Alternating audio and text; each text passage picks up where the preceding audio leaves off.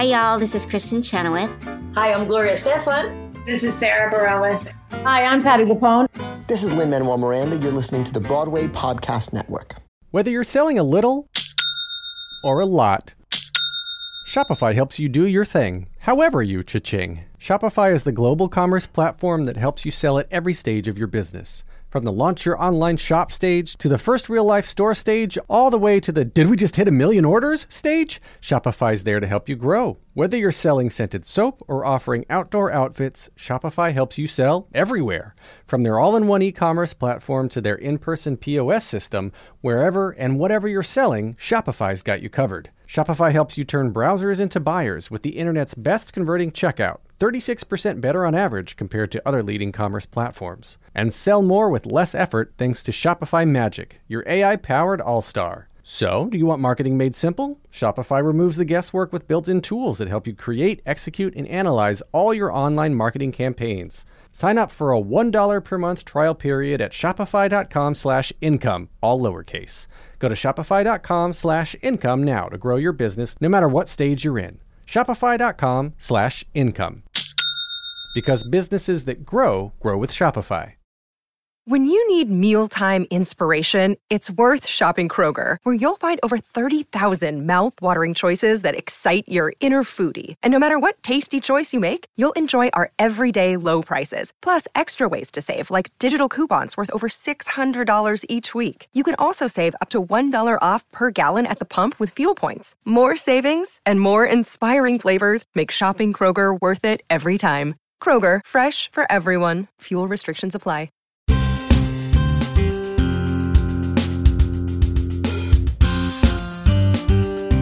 Welcome to Stagecraft, Variety's theater podcast, your backstage pass to intimate conversations with stars, creators, and industry leaders, on Broadway, off-Broadway, and beyond. I'm Gordon Cox. On this episode of Stagecraft, I'm talking to the actor and director Jason Alexander. He's best known, of course, for the 9 seasons he spent playing George Costanza on Seinfeld, but he's also a Tony-winning stage performer who got his start in the theater and has regularly returned to stage work throughout his career. Now he's got a new theater gig that just opened on Broadway. It's called The Cottage, the new comedy by Sandy Rustin that brings a contemporary perspective to the classic setup of a throwback sex comedy. Alexander directs The Cottage with a cast that includes Will and Grace star Eric McCormick, Saturday Night Live alum Alex Moffat, and stage favorites like Laura Bell Bundy and Lily Cooper. Now Alexander is in the virtual studio with me to tell us about the music in stage comedies, directing on stage while striking on screen, and when and where we might be seeing him play Tevye in the near future. Hey, Jason. Thanks for joining me. Thanks, Gordon. Yeah. So, I was just saying to you that I saw The Cottage a couple days ago, had a great time, and I figured we should start with, before we talk about The Cottage, I felt like we should talk about the fact that it is easy to forget that you have been a theater guy all your life, in part because the role you are most associated with is, the one that gets you stopped in the street, the one for George Costanza, of course. But you've been a theater guy all your life. You were in the original cast of Merrily We Roll Along. Like, you don't get more theater cred than that. And you've been doing it. You never really went away. Like you're doing all your work in Hollywood, and you're always you do a lot of stage work in LA, and you do work here as well. What keeps you coming back to it? Well, as you say, I never really left it. I grew up in New Jersey. My fantasies, when I thought, oh, maybe I'd like to do this for real, were all about trying to get over the river and work in New York and get on these stages. There was no when I was in the bathroom with my little toothbrush accepting my award, it was always the Tony. It wasn't anything else. So there's something about what first drew me to the theater, and it's true that this exists, hopefully, in everything you do, but it wasn't the thrill of the spotlight. It wasn't the applause. It wasn't that kind of recognition. I was a pretty lonely kid. I didn't have my thing, and so I also didn't have my community, and I was pulled into my first sort of teen theater production when I moved to Livingston, New Jersey, and the first kids that picked me up out of nowhere were the theater kids, And I went to a first rehearsal, and suddenly there was community. There were a bunch of people who seemed to get me and had similar likes and dislikes, and that's what kept me there. That's why I thought I would like to be around people like this for as long as I can. There is community throughout our business, for sure, but there is something about the immediacy of the real audience and a group of artists, both on stage, backstage, behind the scenes, creative artists, who create that magic trick that has to happen spontaneously in the moment. That community has always resonated with me more than any other. And if I'm not with it for any amount of time, I just crave it. Yeah. So it has always been about theater. It will always be about people who get together to tell stories in real time. And the change is just, am I on stage with them, or am I sort of standing back in the wings and conducting a little bit? Yeah, yeah. Is it a thing that you have had to consciously make time for as your career progresses? Is it a thing? Is it difficult to carve out sort of the blocks of time that you need to work on a show? Yes and no. I mean, there were times when I knew exactly how much of a hiatus I would have from pre-planned work, and I could slip something in if I needed to. The real challenge was always, and we have a couple people in our show who are dealing with this right now. I don't know how you do theater and be a parent at the same time, because those schedules are not, they don't overlap very well. You're always going out the door when your kid is coming in the door. So I made a conscious decision with my wife, particularly when Seinfeld ended, about whether or not I was going to come back to New York to do theater, which I knew would be a commitment of 8 a week for 6 months to a year at a time. And my kids were young enough, and we were blessed by having residuals coming in that I didn't need that paycheck.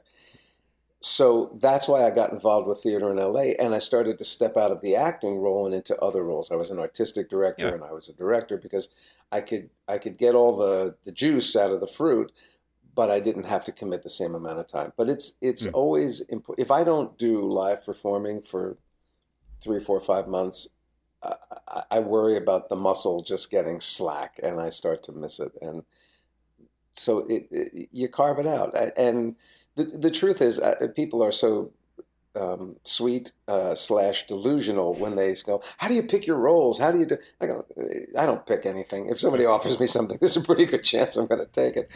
So in between, you never know. You never, like my friend Lonnie Price and I are talking about doing a production together, A Fiddler, in Los Angeles, in 2024. And we go, there's probably half a dozen things that could derail this, but let's shoot for it, because it's just something we've always wanted to do. Yeah. So it's you carve out the time. And Lonnie would direct and you would star? That's the idea. Excellent. Yeah.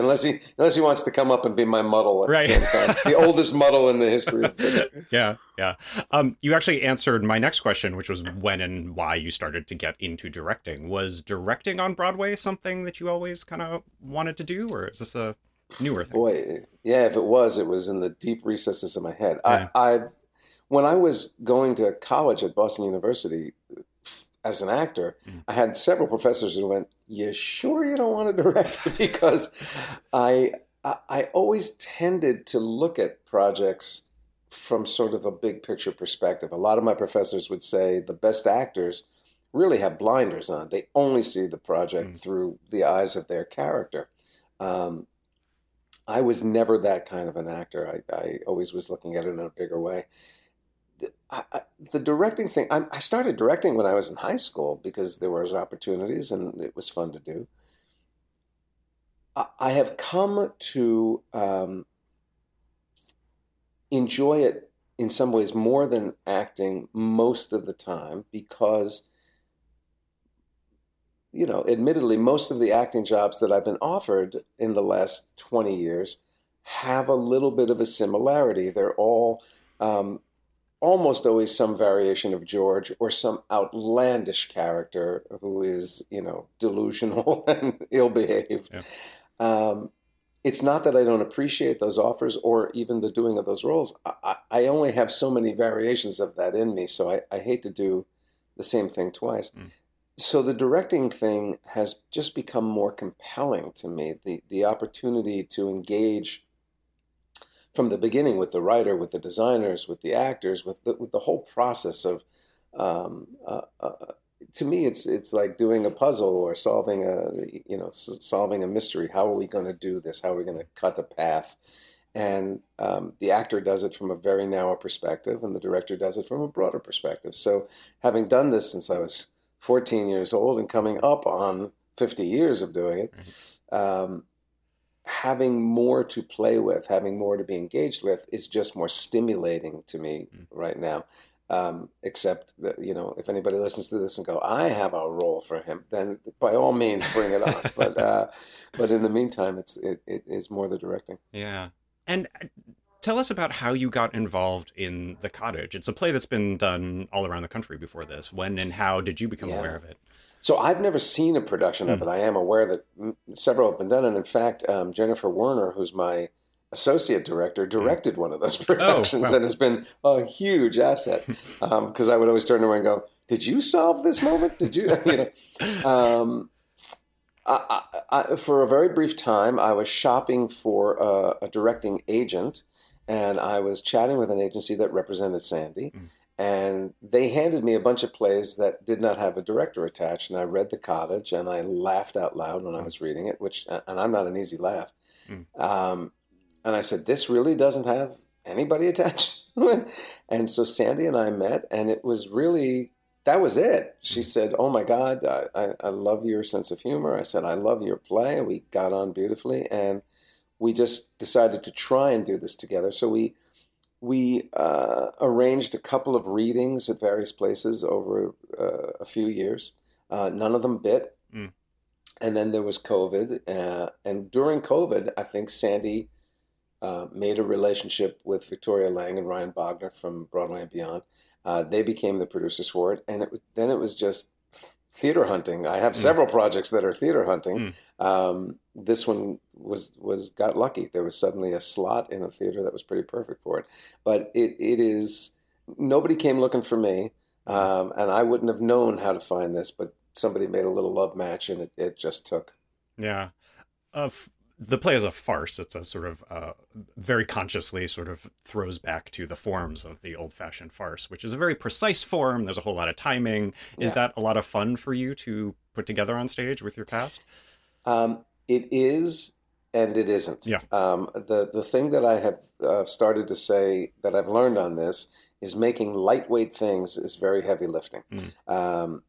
When you're doing another kind of show, all you're thinking about is, am I telling a good story? Am I servicing each moment? Are the intentions correct? Are the behaviors correct? When you have to add, is it funny? It's easy to make a good choice. It's hard to make a funny choice. So that is just an added pressure all the time. And you're absolutely right. I tend to call it more of a spoof than a farce because it doesn't quite have the sort of Feydeau slamming door kind of frenetic action. But there is a music to this kind of comedy. There's a beat to it, and there are it almost has different movements. And if it were an actual musical, it would be very easy to coordinate everybody because we'd all hear the same beat, we'd all hear the same tones. When it's a non-musical musical, you have to find a way to get everybody into the same music at the same time. It takes a lot of repetition. It takes a lot of specificity. In many cases, normally what you do in a play is you have an idea and you set up a certain playground for the actors, and then you let them explore, and they find things, and you give them feedback and whatnot, and there's a process to it. In this, very often, we had to give them choreography and just say, you go there, when they go there, and you do this, and you go there. Try it on. That's how it works. Now, fill it in. And, it's a bass-ackwards process of doing things. It's not particularly fun for actors. Unless they enjoy, we have a lot of musical theater actors. Yeah. So they understand, here's the choreography, now make it yours. And that's what they had to do on this. But it was very exacting. Yeah. And the other thing that we found in the studio, it's funny the first time, if you're lucky, And then you go, it's never funny again. And 4 weeks in, you go, boy, none of this is funny. I don't think any of this is funny. Right. And because I quote him all the time. I'm pretty sure it was the comedian Dennis Miller, and I just thought it was such a brilliant statement where he said, it's called a sense of humor, not a science. It's a vague sensibility that this might be amusing to somebody. And that's what you're sitting with at the end of the rehearsal period going, I think it may be funny, or it could just be the biggest goose egg that we've ever laid, and you don't know. And it was a thrilling surprise when we put it in front of our first audience and they started to laugh, and we went, oh, thank God we haven't gone too far afield. Yeah. What did you learn about the show that first time you saw it in front of an audience? Were there any surprises? Oh, there's tons of surprises. There are things that we designed and imagined would be laughs, but then there were a whole bunch of things that we didn't know would be laughs, that were little subtleties and things that we took for granted as just part of the texture of the play, that suddenly there was like a little light shining on them, and the audience would catch it and they'd react to it. Yeah. What I was thrilled about and remain thrilled about, and it was a big concern for me, I'm actually very touched by the play. I'm touched by the journey of the lead actress, the lead character. And I wasn't sure, because the play wasn't written to be quite as lunatic as I have made it. I have added things on top of the play to make it a little more whimsical and a little more fantastical and a little more obviously styled and tropey. And we weren't sure if we added all that stuff onto it and broke the rules of logic and sort of reality, would the realer moments and the real emotions and the journey of that character, would it still play? And people have been very responsive to it and have commented on it and been touched by it. So that was a nice surprise that I wasn't sure would be sustained by our production. Yeah. And this is a kind of old-fashioned sex comedy, kind of retinkered and reviewed through a contemporary lens, right? But it doesn't, it's not like a sex comedy set in modern day. It's very specifically set in England in the 1920s. What do you feel like is enlightening about the juxtaposition of like the kind of mores of that time of the setting with the perspective, the contemporary perspective that you and the writer and all the actors bring to it? There's many. First of all, just on the purely feminist side, the crisis that the main character has is that she owns no property, she has no particular rights, her fortunes are completely tied to whatever man she can attach herself to, and she finds herself in this play completely unattached to any man in the play. And to understand that or experience that as any kind of an existential crisis is a very different experience from what I hope most women and most people would be experiencing today. What I always find interesting about period pieces, and particularly British period pieces, are the manners. What is acceptable and what is not. You don't raise your voice. I remember I was learning a very upper-class British accent for a project I was doing. And the dialect teacher said to me, in this class, you don't emphasize the way Americans do with volume. We don't, Americans get loud. He said, what Brits do is that's not acceptable behavior. So they use pitch and pitch. And I thought, how fascinating that anger, true grief. There was a wonderful story. I was just going to say, these things are not acceptable. There was a great story that my teacher, Larry Moss, told me. It may be apocryphal, but Laurence Olivier had written an autobiography in which he talked about the struggles he went through with Vivian Leigh and her manic depression. And when the book came out, his best friend in the world was John Gielgud, and supposedly John Gielgud read the book and said to Olivier, Larry, I've read your book. I had no idea. Thank you. Thank you for not putting your problems on me, dragging me into your crap. That's the British way. Right. And it is so not a contemporary thing.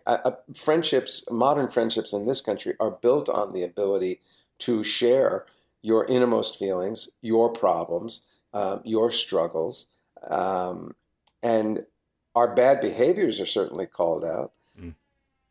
But it was a different thing. To be, I guess, in a way, what we think of as being canceled today was very much the thing back in the day of I picked up the wrong spoon or I said the wrong thing at the cotillion, and now society has shunned you.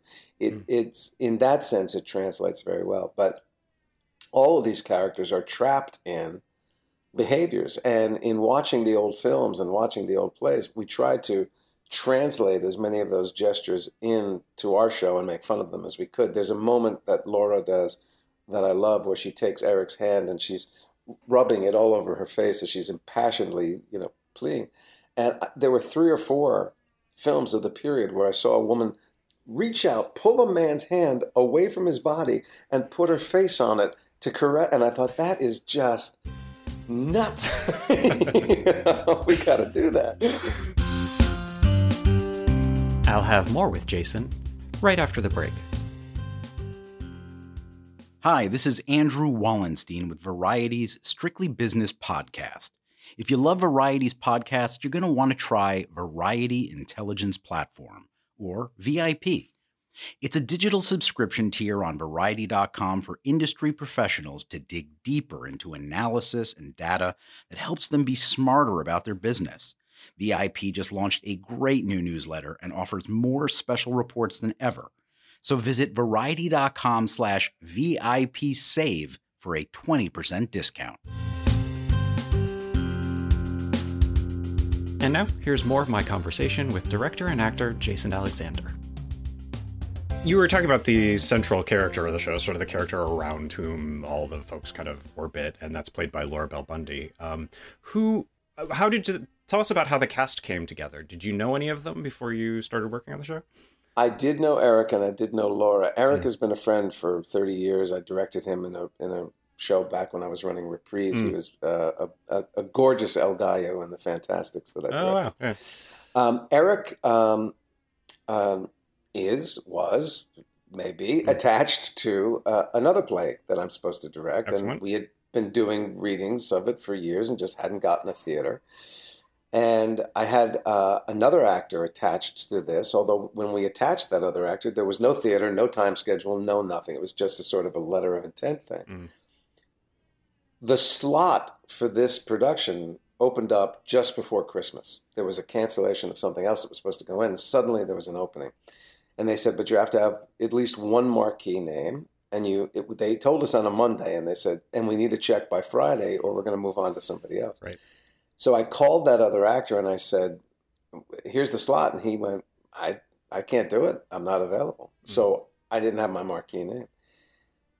Eric was the right age, the right look, the right type. I knew he was a theater guy. I knew he does comedy. And he checked all the boxes. So I called him up and I said, okay, look, I know for the last 4 years we've been concentrated on this other play, but I've got a slot. And I don't know if I said, here's the deal. You got to read it tonight and tell me tomorrow. And you can only do that with a friend. And he read it that night and said, yeah, I'll do it. Right. So Eric was an easy idea to go to. Laura, I had not, most people in the theater had seen Laura do Legally Blonde. I knew she was brilliant. Where I got interested in Laura is I knew a lot of her video work. She had a little series called, I think, Critter County or something like that. It was sort of like her own self-produced, self-written hee-haw where she played everybody. And so I knew she did a lot of characters and she was very funny. And we were, just going through our heads about, the theater actresses. At one point I talked to Kelly O'Hara. Kelly said, yeah, it's just not, I don't know that that's my thing. And I finally talked to Sandy Rustin, the writer, and I said, do you know the work of Laura Bell Bundy? And we both went, I love Laura Bell Bundy. And we called Laura, and she read it, and she said, oh, if you ever get this done, I'd love to do it. So Laura was attached to it for a year or two before we ever got a theater. Everybody else, with the exception of Alex Moffat. Alex was a great idea from our casting director, Laura Stanczyk. And and I loved him on SNL, and I said, oh yeah, that kind of goofball energy would be great. Yeah. Everybody else's work I kind of knew, but I didn't know them. Lily, I don't know how this happened. Lily came in the door supposedly reading for Deirdre, the little, described as a wisp of a thing, a mouse. And, Lily's 9 feet tall. Yeah. She is a substantial lady. Yeah. And she came in and she very brilliantly said, I'm not a Deirdre, but if you're open for this Marjorie thing. And she read Marjorie in the room, and we fell in love and cast her. Nahal, we actually cast off a video audition. He was so wonderful. Mm. And Dana came in 2 times, and I think Deirdre is one of the trickiest roles in the play. And she came in for 1 session, and we worked her again, and she came in for another session, and we worked her again, and she was such a great little actress and a charming, lovely person, and worked her butt off just trying to get the role. That we all fell in love with her, and thank God we did, because she's delightful in the play. Yeah. I have heard it said by many people that the closest thing to a theater experience that you can have in a TV gig is doing a multi-camera comedy filmed in front of a studio audience. First of all, do you agree with that? Did you find that to be true? Absolutely. Yeah. In fact, the only thing I had to figure out on Seinfeld, because I was relatively new to that format, I couldn't figure out, the audience is there, but they're about 100 feet away. Yeah. They're behind the wall of cameras. Right. And I kept thinking, do I try and play this to a camera, or do I? And I realized that the cameras were inconsequential to us. Mm. We had marks, but you never had to deal with it like it was a single camera thing. Right. So I said, clearly this is a live audience thing. Yeah. But they're all watching the monitors. Even though they're 100 feet from us, they're all watching on their little screens. So I realized what it was do a performance that I would not be embarrassed about in front of a camera, but vocally send it to the audience because that's what they were reacting to, is what they heard more often than what they saw. So, but yeah, very much a theatrical situation. Yeah, and so you've got Eric, who has all his experience from Will and Grace and other shows, and Alex, who filmed it for a live studio audience for seasons and seasons. Do you find that coming in handy for them in their performance? Absolutely. Listen, Eric is a theater guy. He was a theater guy long before he found his television success. Yeah. Alex, though he hasn't done a ton of theater, and this is his Broadway debut, he's a improv and sketch guy. So being up in front of an audience is second nature to him. Right. What was, like, as I was referring to before, what was more helpful than all their live experience, even in front of cameras, was Alex has done musical theater.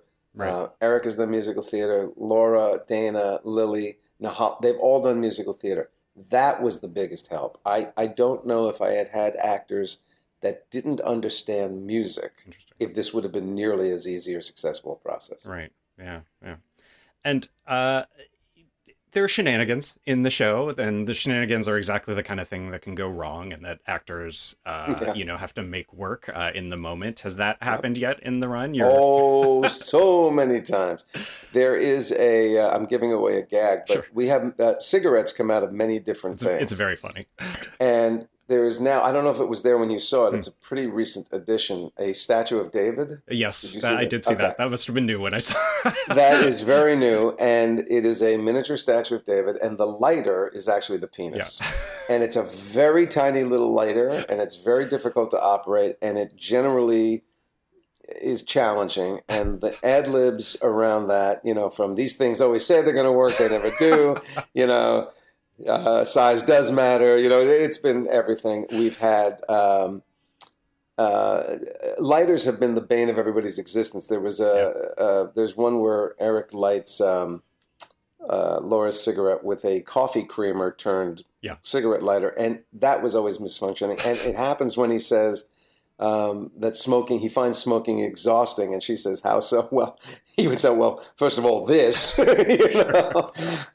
we've had things break, we've had things not break, we've had, they have dealt with every situation. They even, because we've had trims out and additions in during previews, a line gets dropped and they save each other's ass all the time. So yeah, it's been a lot of mishaps, and they're God bless funny people. They find a way to make it work, and you get a laugh on it. And they've also broken each other up on stage, and they try to hide it. Mm-hmm. But the audience gets in on it, and then, that did happen the night I was there. It was very that's the thing you walk away with going, I was there when. Yeah. So. Yeah. So you mentioned earlier that you as a director kind of added a heightened level of absurdity to the play and sort of comic things in the play that weren't necessarily there. Is that something like the lighters coming out of every possible place? Like, is that the kind of thing you're talking about? Like, tell me more. Actually, that was my clue to potentially do more. Sandy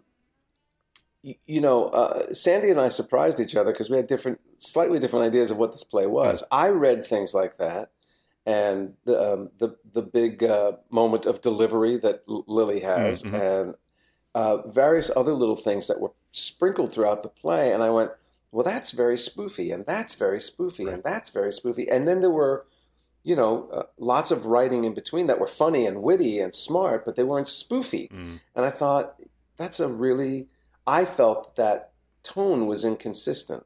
And so I started looking for ways based on cinematic tropes and this idea that these characters think of themselves as the platonic ideal of what they represent. How could I augment that, and how could I have fun with that to sort of even out the tone of the play? And that's when I started adding things that just aren't there. As we were thinking about the cottage itself and its history and who this Mama character that is just a painting, but we hear about her all the time. If she's this? Why are there cigarettes and alcohol everywhere? Why would this happen? And we started to try and root it in. Well, very clearly, Mama liked her cigarettes, and her husband didn't like it, so she hid them, and she liked her drink, and she hid it. And I had the idea of she had a dog that she was crazy about, and so when it died, she taxidermied it and made it into a coffee table. There were things like that all the time. But even Eric's entrance with his little bath towel, that was something that I think if we can pull this off, the idea that he barely does anything and it works perfectly, almost magically, that will tell the audience what world we're in. Yeah, it's like a tone setter, right? It is. And so it was things like that I peppered in throughout the show. And then the other challenge of the show, and particularly challenging for a bunch of the cast, was playing out. I had to try and tell them over and over, you are spoofing a style of acting that came from silent movies, where actors believed their faces would tell the story, and where there were no microphones. So the only way to hit the back of the theater was to face front and put your voice out there. And you're doing that to a comedic extent, and it was very alien for some of them. So the movement, there's almost constant movement happening on the play. That was all stuff that we had to figure out and layer on. Yeah. And as you've been hard at work on the cottage, which as I'm talking to you is about to open in just a few days' time, there have been some pretty major developments in Hollywood lately. You are, of course, a member of the Screen Actors Guild, which is on strike along with the Writers Guild. And the Writers Guild and the Directors Guild. Yeah. I'm screwed every which way. So. Yeah. What has it been like to experience the early days of, I guess, particularly the Screen Actors strike while you're, while you're hard at work on this show? Well, it's best of times, worst of times. I feel very blessed to be engaged with something that can continue outside of the strike, because it is a different arena than the strike affects. So that is a blessing. I also feel like I should be out there with my colleagues, because I so stand beside them. I'm in the Writers Guild for reasons I don't understand. I think I added 2 lines to a script one time, but I have what the writers are fighting for is, to me, absolutely essential. What our actors are fighting for is absolutely essential. I do not understand how producers feel that these are unreasonable requests. I really truly don't understand why the producers feel that if what they want were to go forward, that they themselves wouldn't be jeopardizing their own futures. They seem to believe that AI is the wave of the future, that they can take an actor who's paid for half a day as a background extra and scan their face and put them as background extras in every movie they produce from now until the end of time and never pay them again. They believe that they can generate or rewrite or punch up a script using an AI, which is merely taking stuff that other people have written and mashing it together. But they don't see that right now a kid in his basement can duplicate any filmic shot they've ever seen, generate a character that doesn't exist, write a script without having to write a word, and has a global portal with which to put it out. And these guys think that studios and streamers are going to be safe 10 years from now. I think they are cutting their own throats. And we are all in a creative community. Yes, we come at it from different angles and we have different contributions to make. But if producers are not our colleagues, what are they? And right now they are saying loud and clear, we are not your colleagues. I think that is a huge mistake. I am working in a play where my producers have been my colleagues, and I appreciate them more than I can say. They have been good friends and great collaborators and real colleagues. I don't know how we get to a point where these issues become so divisive that we have to shut down an industry that was already struggling, and lives are going to be ruined. I'm devastated by it, and I open and then I have a couple of days with my family, but then I will be back in LA and I will be on those lines, raising a voice to just try and bring some reality and some compassion to the idea that we are all storytellers together. There is no element that can be disenfranchised and have the thing as a whole survive. So we'll see. You've talked a lot about some of the other future theater projects that you have got kind of irons in the fire going. There's Tevye next year in Los Angeles, right? And what can you tell us about, the play that you're working on the other play that you were working on with Eric? My friend Peter Tolan, who created Rescue Me and Larry Sanders, Peter wrote an adaptation of the book War of the Roses, about that destructive divorce. It is one of the funniest, finest, most theatrical plays. I have been attached to it for 6 years now. It is an expensive play because we have to build an absolutely stunning house and then destroy it every night. It has a cataclysmic ending, but so it is a little bit of an expensive project to produce, but people have had such wonderful responses to it in readings. We have just not been able to get a theater owner to say, yes, let's go. Maybe if Cottage is a success, that may help it a little bit.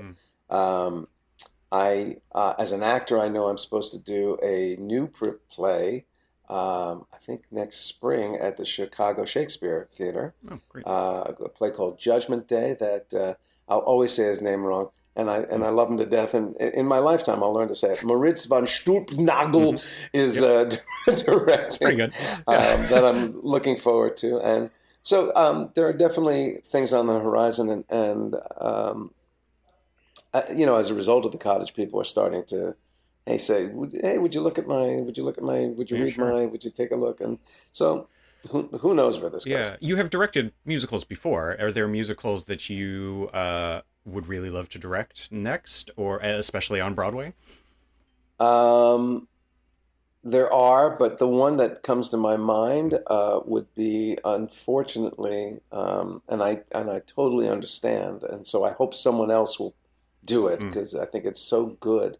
I fell in love as a kid with the musical version of Raisin in the Sun, Raisin. And I think it's a terrific piece with a great score and wonderful roles. And we do know the story works very well. So I have always it's boggled my mind that there's never been a significant revival of that show. I always wanted to direct it, but I think that might be inappropriate. So I'm hoping that Debbie Allen was in the original production. She might be a great director for it. Kenny Leon, who I have Central Park right out my window over there. Yeah. Kenny Leon's got Hamlet over there all summer. There are some wonderful people that I think could do a great job of it, and it's such wonderful roles for 4 or 5 actors in particular. So that's one. Musicals. There are musicals I love. I mean, I actually. I have an idea for a Sweeney Todd that I've always wanted to try and do, but I think that may have to wait for a while. Sure.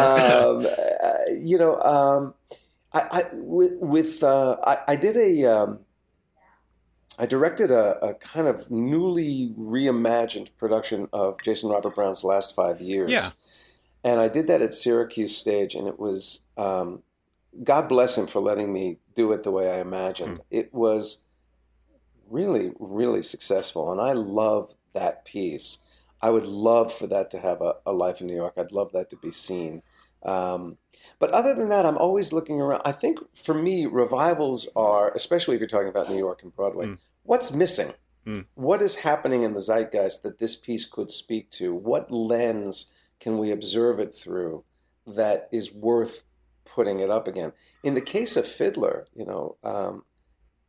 Lonnie and I have actually talked about let's go the other way. There's been a lot of monkeying with Fiddler in the last few revivals.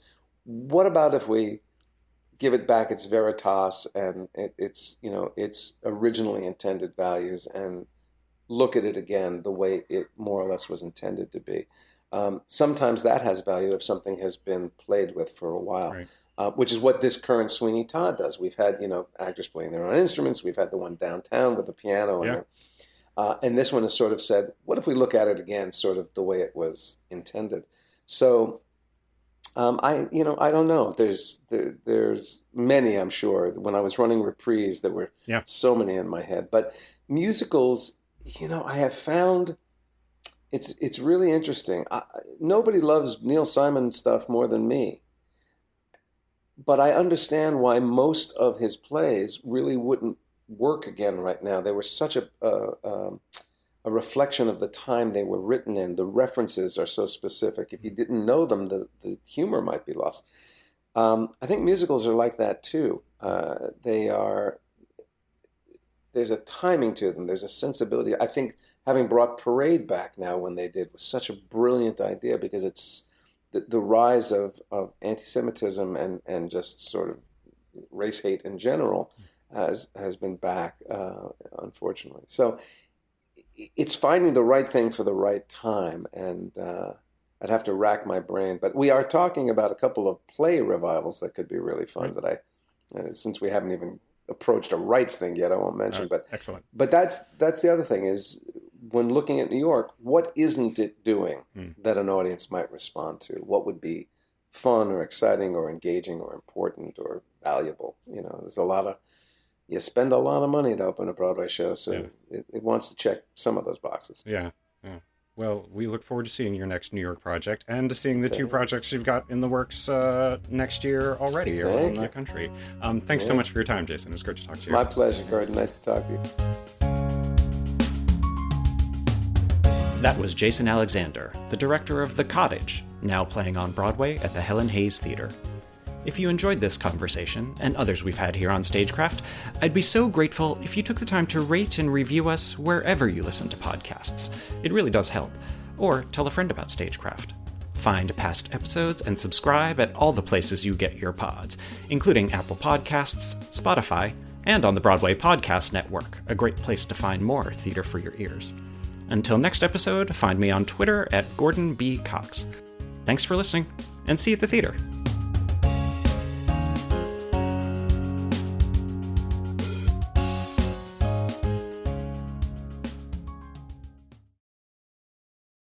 Hey, it's Leslie Odom Jr. here on the Broadway Podcast Network to tell you about the Rise Theater Directory, a program of Maestro Music. Rise is a national online resource designed to connect and empower backstage and administrative and creative theater professionals from underrepresented backgrounds.